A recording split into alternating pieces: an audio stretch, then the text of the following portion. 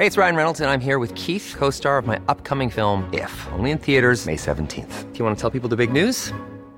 All right, I'll do it. Sign up now and you'll get unlimited for $15 a month and 6 months of Paramount Plus Essential Plan on us. MintMobile.com/switch.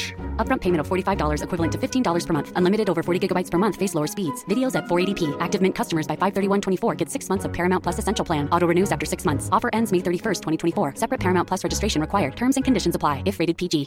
Ready to pop the question? The jewelers at BlueNile.com have got sparkle down to a science with beautiful lab-grown diamonds worthy of your most brilliant moments. Their lab-grown diamonds are independently graded and guaranteed identical to natural diamonds, and they're ready to ship to your door. Go to BlueNile.com and use promo code LISTEN to get $50 off your purchase of $500 or more. That's code LISTEN at BlueNile.com for $50 off. BlueNile.com, code LISTEN. Hej och välkomna till ett specialavsnitt av podden Häxor och kamrater! Yes, vi är synkade för att vi sitter i samma stad. Och samma studio. Ja, idag har vi fått ta på oss vuxenbyxorna. Vuxenhörlurar, vi är inne i stora studion idag, annars brukar vi vara i lilla studion. Precis, det är för att vi är så kända nu och ni är så många som lyssnar på oss. Så tack till alla våra fans. Det är sant att det är många som lyssnar, men jag tror inte att det är därför vi får sitta här. Ja, min dröm. Men ja. Ja, ett specialavsnitt. Vad ska vi göra? Vad är det de ska få höra på? Som vi har teasat om tidigare så är det ju så att vi tyvärr inte blev kontaktade av Sveriges Radio i år heller. Skitdåligt för att bli sommarvärdar, alltså få ha egna sommarprat, trots att det är väldigt finns en tydligt. Stor efterfrågan. Ja, väldigt tydligt att folk vill höra våra sommarprat. Ja.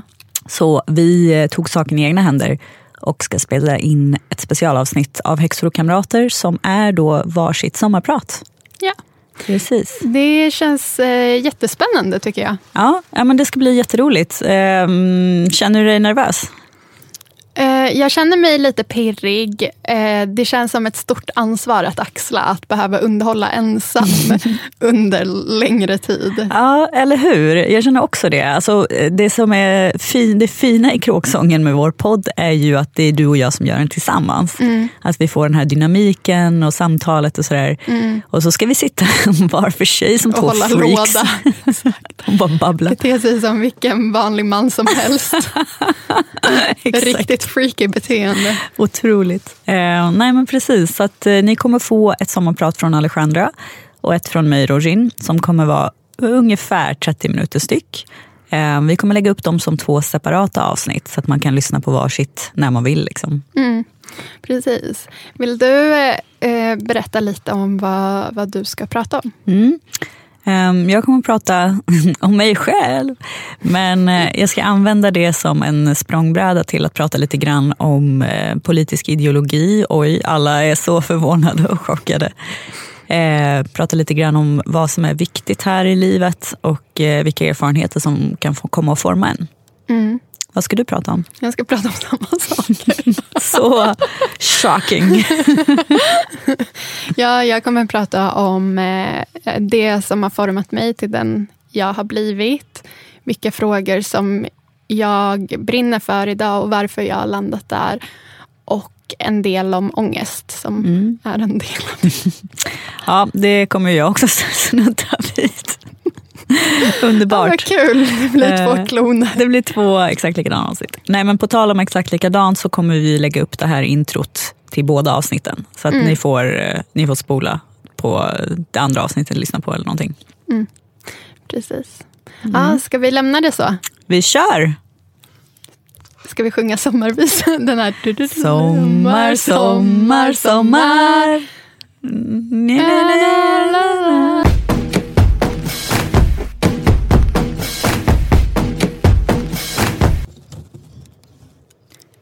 Jag är den första av min mammas släkt Sadwand och min pappas släkt Shamari att födas utanför Iran. Den första att födas i Europa, närmare bestämt. Det skulle komma många efter mig, bland annat mina 2 systrar. Men jag var först.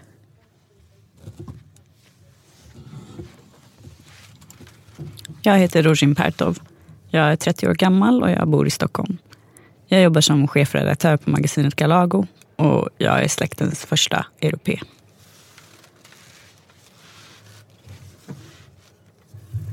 Den 18 december år 1987 hade mina föräldrar knappt bott 1 år i Sverige.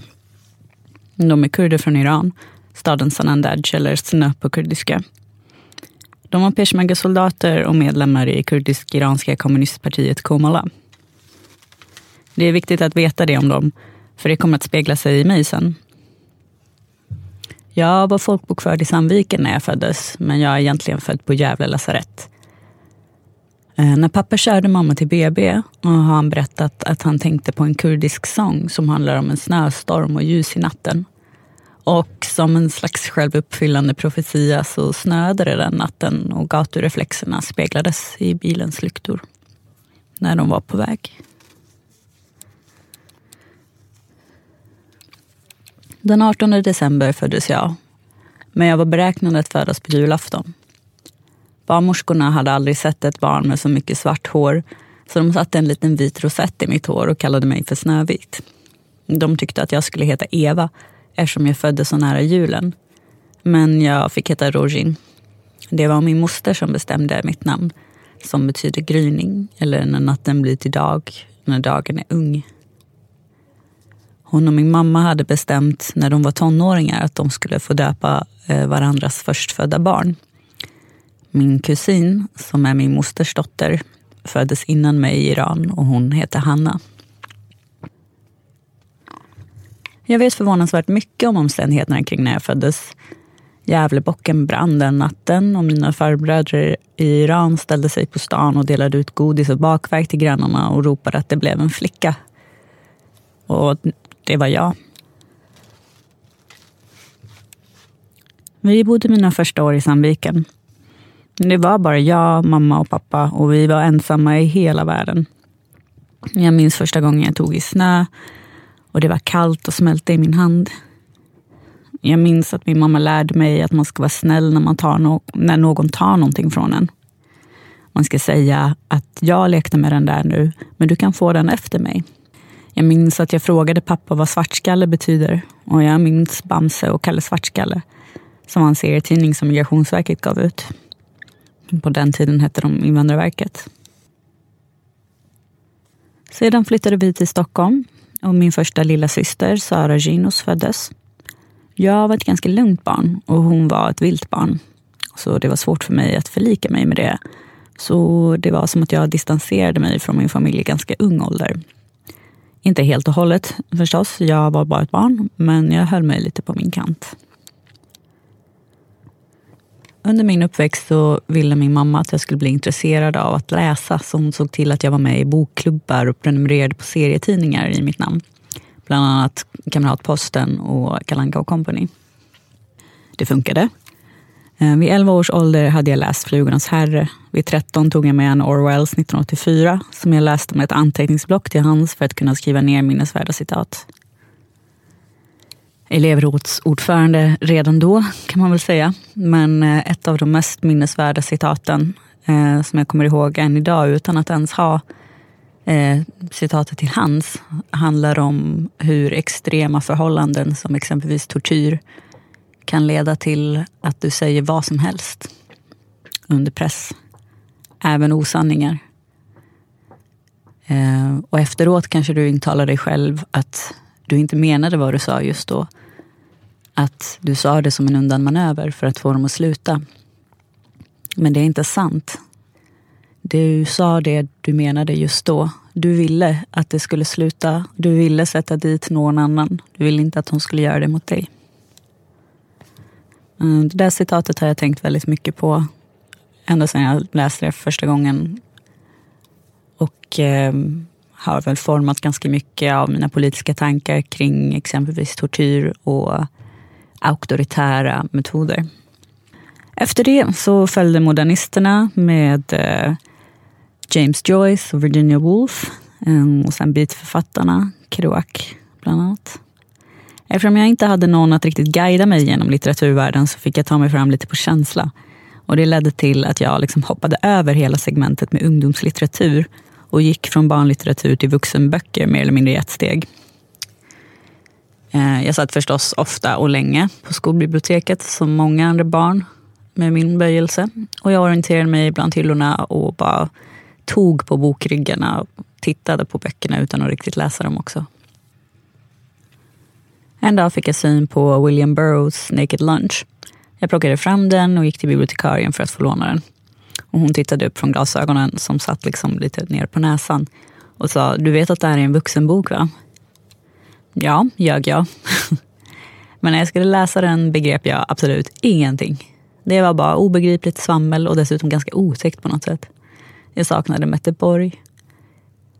Det var då jag lärde mig att chilla lite med vuxenböckerna. Det jag missade i ungdomslitteraturen då har jag förvisso tagit igen idag. Genom åren har jag bälgat i mig enorma mängder fantasy, science fiction och annat äventyrligt. I samma veva, när jag gick i mellanstadiet, så började mitt politiska uppvaknande. Mamma och pappa hade alltid pratat om solidaritet och rättvisa under min barndom. Min mamma lärde mig om vad Hitler gjorde och att det var avskyvärt. Om hur judarna har förföljts och dödats, men att staten Israel gör samma sak mot palestinierna idag. Pappa lärde mig om Marx och Lenin, Mao och Castro, mamma och Che Guevara. Jag har socialismen i blodet. Det har alltid funnits i min kropp. Jag är socialist, marxist-leninist, men inte nationalist. Jag anser att det inte finns någon djupare klyfta i samhället än den mellan arbetarklassen och överklassen. Eller mellan den som arbetar utan att äga och den som äger utan att arbeta. Det klasslösa samhället är en politisk vision som alltid måste få styra alla politiska beslut. Det är ju naturligtvis inte så i Sverige nu, för vi lever inte i ett socialistiskt samhälle utan i ett iskallt kapitalistiskt klassamhälle. Råbarkat så till den milda grad att var du bor längs tunnelbanelinjen i Stockholm korrelerar med din förväntade livslängd. Ju fattigare område, desto kortare livslängd. Jag är socialist för att allt annat är orättvist. För att allt annat bygger på en vinnare och en förlorare. På slumpen, på arvssynd, på tur, på olycka. Varför ska det få vara så när det kan vara så mycket bättre? Om vi fördelar världens rikedomar, eller egentligen bara nationens rikedomar, jämnt mellan oss finns potentialen till att utvecklas bortom den horisont vi blickar åt idag. Om alla kan leva utan att tänka på överlevnad kan vi ägna oss åt vetenskapen och kulturen, utforska rymden, ta reda på meningen med livet. Men om det bara finns 100% av en resurs kan inte alla ha 70%. Någon måste ha 30% då. För att göra det enkelt kan man säga att den med färre resurser och makt över sin tid och arbete också har mindre makt över sitt eget liv. Ju hårdare den måste arbeta, desto mindre makt. Det är så det är idag över i princip hela världen med några få undantag. Så länge jakten på profit och vinst får styra så kommer det att förbli så. För att ändra det här förhållandet krävs klasskamp. Och, som man säger, ingen klasskamp utan kvinnokamp. Min mamma lärde mig tidigt att inte låta mitt liv styras av att jag råkar vara en kvinna. Hon lärde mig att överallt där det finns människor finns det kvinnoförtryck. Det mest djupgående och äldsta förtrycket i människans förtrycksbok. Jag tycker inte att det finns någon poäng med att leka Oppression Olympics och jämföra vem som är mest förtryckt. Men genom samtliga samhällsklasser och sociala grupperingar är det alltid kvinnor som har det sämst. Kvinnors hälsa, kvinnors kroppar och plats i samhället är under ständig omförhandling, rent av i krig. För den som kontrollerar kvinnorna kontrollerar egentligen alla människor. Eftersom att det är kvinnorna som sköter allt obetalt arbete, omsorgsarbete och viss mån reproduktiva arbetet, alltså att skapa nya människor, plus lönearbetet. För att utöva den här kontrollen tar män till framförallt våld och vissa kvinnor får ta emot mer av det än andra. Arbetar kvinnor genom kapitalismens våld, icke-vita kvinnor genom rasismens våld och transkvinnor genom det heteropatriarkala våldet. Feministisk kamp är vad som krävs för att stoppa våldet. Kära systrar, halva himlen är vår. Det finns mycket mer jag skulle vilja säga om politiken som dikterar livet. Om hur rasismen som låter flyktingar drunkna i haven. Och hur vi fördärvar klimatet på jorden så att ingenting längre kan komma att leva här mer. Vilken oerhört djup sorg det är. Och så tror jag att alla människor egentligen känner när de tänker på klimatet. Svart sorg. Men jag hinner inte det nu. Så jag är utbildad socialantropolog och medievetare. Jag älskade att plugga på universitet, så jag pluggade hur länge som helst innan jag faktiskt började jobba på riktigt, utöver extra jobb under studietiden. Jag har jobbat inom media och kommunikation under större delen av mitt yrkesverksamma liv. Journalist, kommunikatör och redaktör. Och jag har väl egentligen inget mer att säga om just den saken, annat än att jag är jävligt duktig på det jag gör. Och jag tycker att det märks på slutresultatet. Nu när jag är chefredaktör på Galago känns det som att jag är där jag ska vara. Alla vägar har lett till Rom. Galago är någonting för dig som är intresserad av hur världen tickar och vad människor gör. Och som vill ha någonting som säger något om något. Ett plus som man gillar serietidningar förstås, eftersom Galago är ett seriemagasin. Men det är också någonting mer än det. Det är ett idémagasin. Ett forum för att uttrycka känslor om samtiden som inte får plats någon annanstans. Så om någonting helt annat. Så länge jag kan minnas har jag levt med en mer eller mindre ständig existentiell kris eller ångest. En slags fasa som sätter sig när jag inte har någonting annat att sysselsätta mig med. Vilket är ganska ofta eftersom jag är ganska snabb på att slutföra saker. Eller det är som en slags växelverkan. Jag tror någonstans att det är meningen att jag ska ha existentiell ångest. Att den skräck jag känner när jag tänker på alltings fundamentala meningslöshet är nära liksom svaret med stort S. Att ju mer jag gläntar på dörren bakom vilken meningen finns, desto sämre kommer jag att må. Som att universums sätt att säga att jag är för nära sanningen, och det är en sanning som ingen dödlig varelse ska veta om. Alltså jag hör vad jag säger, jag hör hur flummigt det låter. Typ som någon som knarkar och ska rättfärdiga sitt beroende. Men jag vet inte, kan man vara beroende av existentiell ångest? För jag tror att det är det i så fall. Så den första europeen kom att växa upp i Sverige, som är världens bästa land att leva i. Så det är både en tacksam och en deprimerande insikt. För det blir liksom inte så mycket bättre än så här någon annanstans. Men det är ganska bra här ändå. Så jag tycker som alla normala människor att det är ganska jobbigt att prata mycket om mig själv. Jag vet liksom inte riktigt hurdan jag är. Är jag snäll, rolig, rimlig? Så utifrån det blir det liksom knepigt att komma med någonting värdefullt att säga. Vilket leder mig till den andra ständiga krisen jag har i mitt liv. Identitetskrisen. Eftersom att det är svårt att veta. Jag anser att man liksom, allt man gör, allt man vet om sig själv är en återspegling av det andra har sett hos en själv. Så frågan är man en summa av andras åsikter om sig själv, eller är man en summa av det man försöker att vara, trots att man kanske inte ens uppnår det? Ja, så att kris och socialism kan väl sammanfatta min personlighet ganska väl, tror jag. I alla fall, min tid här börjar ta slut. Jag hoppas att ni som lyssnar har fått med er någonting.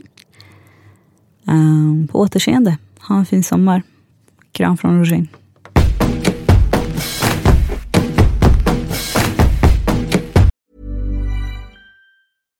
Hi, I'm Daniel, founder of Pretty Litter. Cats and cat owners deserve better than any old-fashioned litter. That's why I teamed up with scientists and veterinarians to create Pretty Litter. Its innovative crystal formula has superior odor control and weighs up to 80% less than clay litter. Pretty Litter even monitors health by changing colors to help detect early signs of potential illness. It's the world's smartest kitty litter. Go to prettylitter.com and use code ACAST for 20% off your first order and a free cat toy. Terms and conditions apply. See site for details. Imagine the softest sheets you've ever felt. Now imagine them getting even softer over time. That's what you'll feel with Boll & Branch's organic cotton sheets. In a recent customer survey, 96% replied that Boll & Branch sheets get softer with every wash. Start getting your best night's sleep in these sheets that get softer and softer for years to come. Try their sheets with a 30-night guarantee. Plus, get 15% off your first order at bollandbranch.com. Code BUTTERY. Exclusions apply. See site for details.